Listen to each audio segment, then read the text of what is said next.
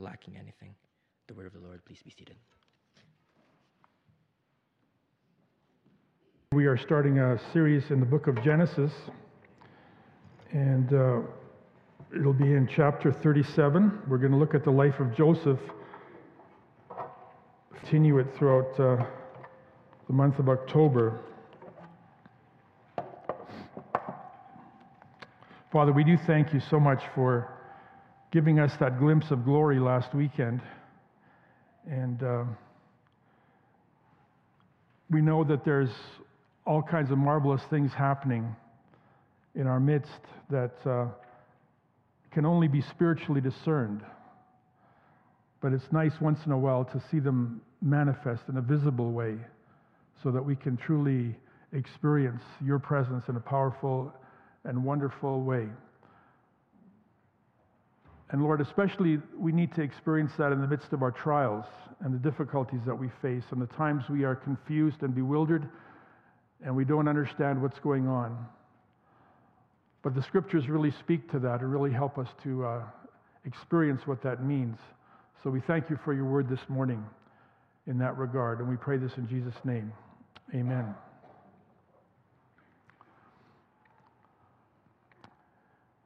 They say that it's a mistake to underestimate the enemy. Well, if that's true, then we have to give the devil his due. He is still the smartest person in the room, any room, whether it's the faculty meeting of Harvard University or the General Assembly of the United Nations or the chambers of the Supreme Court. Satan is so smart that he can deceive the most spiritual people, like Adam and Eve. He can defeat the strongest, like Samson. And he can disgrace the wisest, like Solomon. He's so smart, he can turn the most brilliant scientist into a fool. As Scripture says, the fool has said in his heart, there is no God. That's why we should never try to match wits with him, because Satan is a chess master, always thinking 50 moves ahead. It's a mistake to underestimate the enemy. But it's a much bigger mistake to underestimate God, because he's at least 50,000 years ahead. So no matter what the situation, God is able. No matter what the circumstances, he never fails. And that's especially evident in the life of Joseph. You see, God's plan given to Abraham was that the world would be blessed through his descendants. But in Genesis, God didn't have a lot to work with. Those patriarchs produced some of the most dysfunctional families in the Bible. What a disaster. You're choosing them for what? For thy kingdom come, thy will be done on earth as it is in heaven? Those people made mistakes so serious that we're still suffering the consequences 4,000 years later. And each generation seemed to get worse. Jacob had 12 sons through 4 different mothers. And it was just one disaster after another. One fine day, 2 of those sons went out and massacred an entire village. A subtitle for the book of Genesis could be Men Behaving Badly. It's amazing the Bible ever made it out of Genesis, because everything seemed to be going wrong. But God was up to something. And he was looking for an opportunity to overcome that evil with good. And Joseph gave him that opportunity. You see, Joseph was not like his older brothers. Genesis chapter 37, verse 2, Joseph, a young man of 17, was tending the flocks with his brothers. And it says he brought their father a bad report about them. Joseph was offended by his brother's carnal and corrupt behavior. So he filed an official complaint, which is what siblings do all the time to their own peril, because that broke the code of silence. Don't tell Dad. There would be serious consequences for that kind of betrayal. And to make matters worse, we read in verse 3, now Israel loved Joseph more than any of his other sons, because he had been born to him in his old age, and he made a richly ornamented robe for him. Maybe he looked something like Liberace or Elton John. We don't know if he was strutting around like a peacock in full display, but this is not good. In Genesis, favoritism is one of the flaws that was passed down through the generations. Jacob's father Isaac loved his older brother Esau more. And it's easy to do. Erwin Lutzer writes, a passive father will always play favorites with a child that doesn't give him any trouble. But favoritism is a felony in family life. It incubates resentment in those who are loved less, and it creates great risk for the one who is loved more. They become a target. Verse 4 says, when his brothers saw that their father loved him more than any of them, they hated him and could not speak a kind word to him. And then it got worse. Verse 5, Joseph had a dream, and when he told it to his brothers, they hated him all the more. He said to them, listen to this dream I had. We were binding sheaves of grain out in the field when suddenly my sheaf rose and stood upright, while your sheaves gathered round mine and bowed down to it. His brothers said to him, do you intend to reign over us? Will you actually rule us? And they hated him all the more because of this dream and what he had said.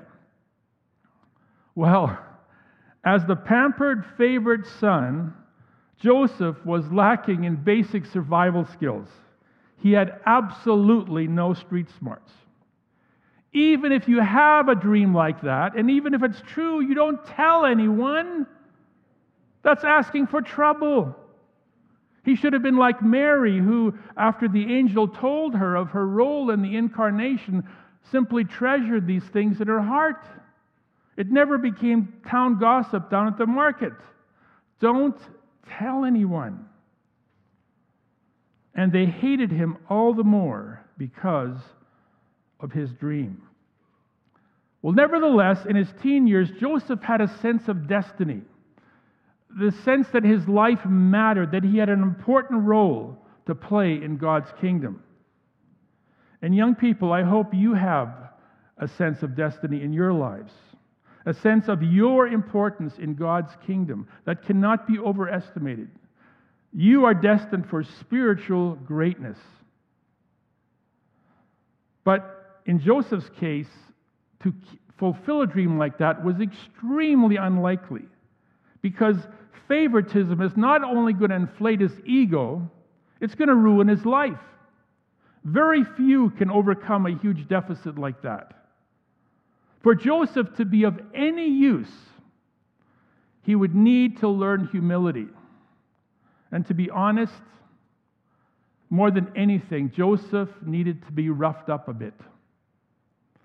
Verse 13 says, Israel said to Joseph, as you know, your brothers are grazing the flocks near Shechem.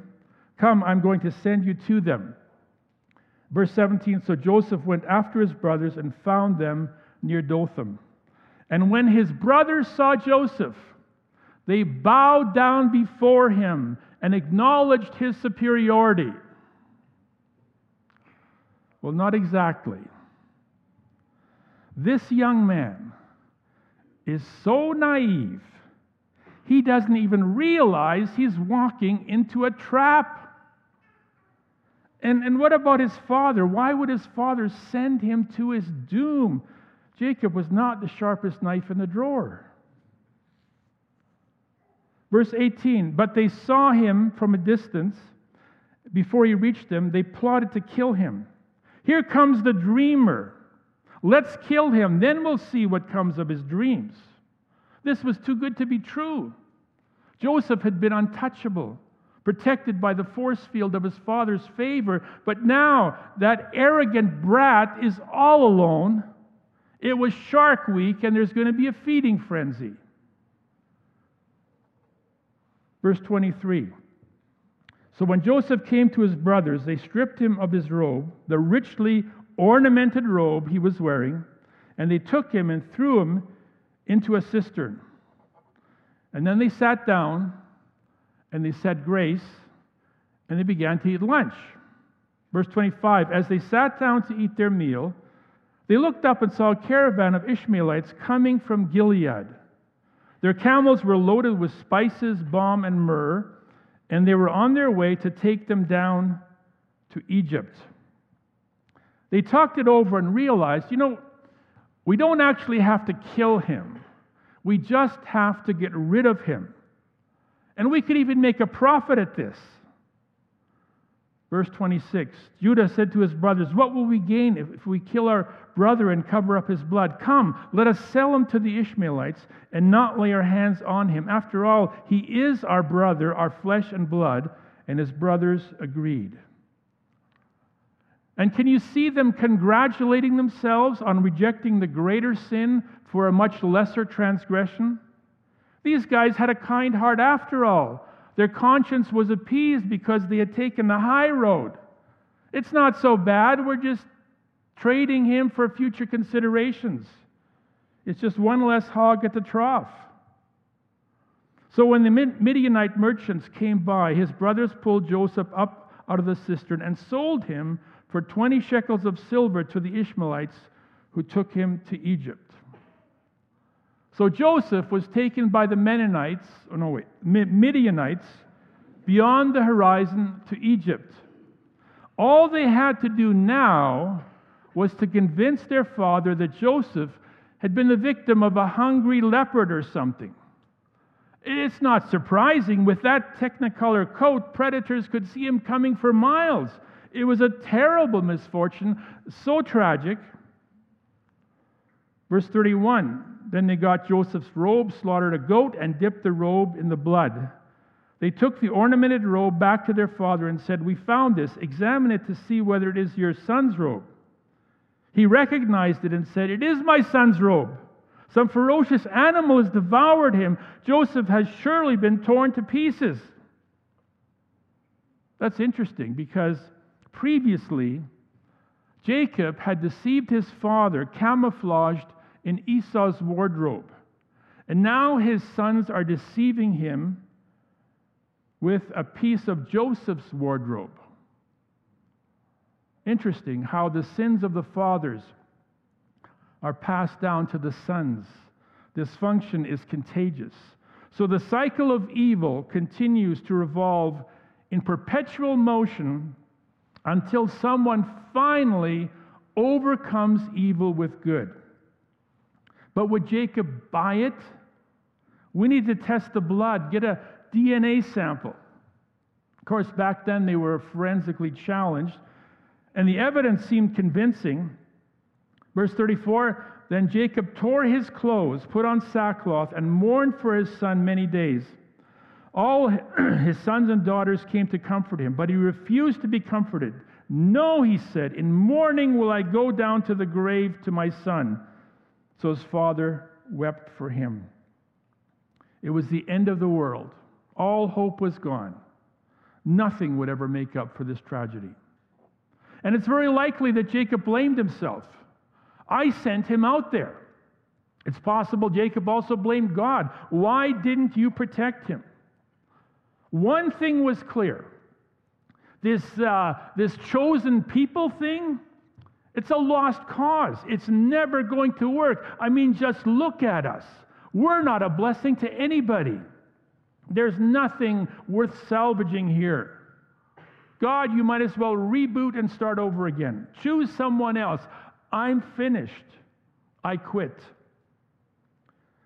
In mourning will I go down to the grave. So their father's tears compounded the cruelty of their deception. But they honored the code. No one said a word. And the conspiracy of silence condemned Jacob to unending grief. Verse 36, meanwhile, the Midianites sold Joseph in Egypt to Potiphar, one of Pharaoh's officials, the captain of the guard.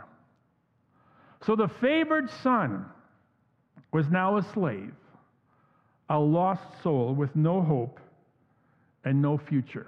Can you believe this? This totally messes up everything. How is God going to fulfill his plans when things have gone so horribly wrong? Have you ever wondered that?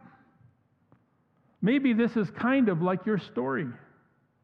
Perhaps you had a similar sense of destiny.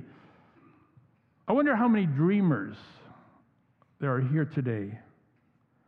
Have you ever felt you were destined for greatness? In a sense, that's part of human nature. We have a lot of dreamers in our society. They line up for auditions at The Voice and American Idol. The Disney doctrine teaches kids from early on that their dreams are going to come true. Well, we're not talking about those kinds of dreams. They're worldly dreams, which are all about us. We're talking about godly dreams, which are about a higher calling. Was there a time in your life when you sensed God's anointing? That you were a vital part of His plan for this generation? Jesus told His disciples in John 14:12, I tell you the truth, anyone who has faith in me will do what I've been doing and even greater things than these. Really? Wow. Think of the possibilities. Think of your potential. Paul said, I can do all things through Christ. We can really make a difference. We can have a tremendous impact. But then something happened. The enemy always does what's necessary to sabotage our dreams. And he's found a very effective antidote for our idealism. It's a heavy dose of reality. That's when things fell apart through a series of unfortunate events. Maybe it was the same thing, family conflict. Or maybe it was illness or financial obstacles. There was a crushing rejection. There was a fatal attraction. There was fear. There was frustration, failure, fatigue. And you got overwhelmed by this series of unfortunate events. And then the dream died. Here comes the dreamer. Let's kill him. Then we'll see what happens to his dream. And when the dream dies, we lower our expectations to half-mast, and we begin to grieve. In mourning will I go down to the grave, said Jacob. And the hope dissolved in the acids of cynicism. What now? Meanwhile, the Midianites sold Joseph in Egypt to Potiphar, one of Pharaoh's officials, the captain of the guard. No one expected that. So the question is, where is God in all of this? How could He just watch and do nothing? He could have sent 12 legions of angels to rescue Joseph. Was God at a loss? Was He just saying, oh no, not that. What do I do now? This is so messed up. Or was it? Well, believe it or not, everything was moving according to plan, a divine plan. You see, God had vetoed the hit on Joseph's life, leaving him only with cuts and bruises and various abrasions to his positive self-image. Joseph was hurt, but he was not harmed. And there's a big difference. A.W. Tozer said, it is doubtful that God can greatly use anyone until He has greatly hurt them. But Joseph is such a nice boy. He's kind, he's obedient. Nothing bad should ever happen to him. Well, to be honest, there's really no way around it. It's absolutely necessary when you're dealing with a stubborn, unstable substance like human nature. You don't create a sculpture using fine sandpaper and a dust cloth. You use a hammer and a chisel. Oh, ouch, that hurts. One day, a misshapen slab of marble was delivered to the studio of Michelangelo. When his apprentice saw it, he asked, "What in the world are you going to do with that?" Michelangelo said, "I'm going to sculpt an angel." "But how?" And he said, "Well, it's very simple. I will remove anything that isn't an angel." Maybe that explains some of the blows that we've been getting lately. Consider it pure joy, my brothers, whenever you face trials of many kinds. The Master is at work, and he's using a hammer and a chisel. Because you know the testing of your faith develops perseverance. And perseverance must finish its work so that you may be mature, not lacking anything. I like the result, but I'm not crazy about the process. Ouch, not so hard. But it's necessary for our spiritual maturity. Without suffering, dreamers don't amount to very much.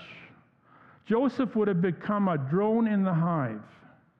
He needed to be cured of his exaggerated self-esteem. And there was a clinic in Egypt that had the prescription. And so God provided free transportation to get this unemployed teenager to his first real job. It was hammer time. And Satan can't touch this. You know, it's really interesting because after verse 36, Joseph isn't mentioned anymore. He kind of disappears. It's like he's forgotten. Because in the next chapter, the spotlight is on Judah, his older brother. No mention of Joseph. Judah, I mean, it's just one shameful event after another. You need to take a long shower after you read a chapter like this. We don't need to know this stuff. We want to find out what happened to Joseph. But the story is put on hold. Joseph just disappears from sight. Maybe that's where we are right now. We feel like God has stopped working in our lives. But the enemy hasn't. The world around us just gets worse and worse. It's depressing. God, where are you? What are you up to? Well, we go to chapter 39, and it says, "Now Joseph had been taken down to Egypt. Potiphar, an Egyptian who was one of Pharaoh's officials, the captain of the guard, bought him from the Ishmaelites who had taken him there." Verse 2 says, "The Lord was with Joseph." How about that? Joseph has made it to Egypt, where he was sold as a slave, but God is still with him. God has not given up. You see, it doesn't matter how big the mess is, God is still at work, even in a place like Egypt, the most unlikely place filled with idolatry and occultic demon worship. But even there, God is with Joseph in the worst time of his life, and so everything is going according to plan. Now, if this was God's plan, what exactly are we talking about? Did God pre-program Joseph's brothers to commit this evil deed? Were they just being maneuvered like chess pieces? Listen up, I need you guys to sell your brother into slavery. Is that how it works? No way. James chapter 1, verses 13 and 14. "When tempted, no one should say, 'God is tempting me.' For God cannot be tempted by evil, nor does he tempt anyone. But each one is tempted when by his own evil desire he is dragged away and enticed." God does not plan for people to sin. That's a violation of his plan. We sin because we are sinners. It's our choice. It's our responsibility. Joseph's brothers were motivated by the free will of their fallen human nature. They didn't have to do this. They wanted to do this, and God let them because in his sovereignty, God knew that he could use that sin as leverage to move Joseph in the right direction. Sin is never God's will. God cannot be tempted by evil, nor does he tempt anyone. One man at a funeral of a friend who was killed by a drunk driver said, "I guess it's God's will." No! 1,000 times no! Most of the things that happen in this world are not God's will. They're the opposite. This world is in rebellion against God. But even sin cannot prevent God from fulfilling his purposes. See, God prefers to work through righteousness, but often he has to work through our rebellion, and he is able to do so. We all know Romans 8:28. We know that in all things God works for the good of those who love him and are called according to his purpose. Does that apply to everyone? No, of course not. It's very specific. That happens to those who love God and who are called according to his purpose. That was Joseph. He had a sense of his purpose in life. He had a relationship with God.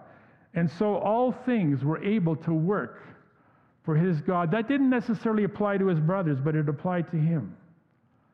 And that's why God was still with Joseph in the worst time of his life, making sure that even the evil and the injustice he suffered would not ruin the plan, but would do the opposite, would eventually overcome evil with good.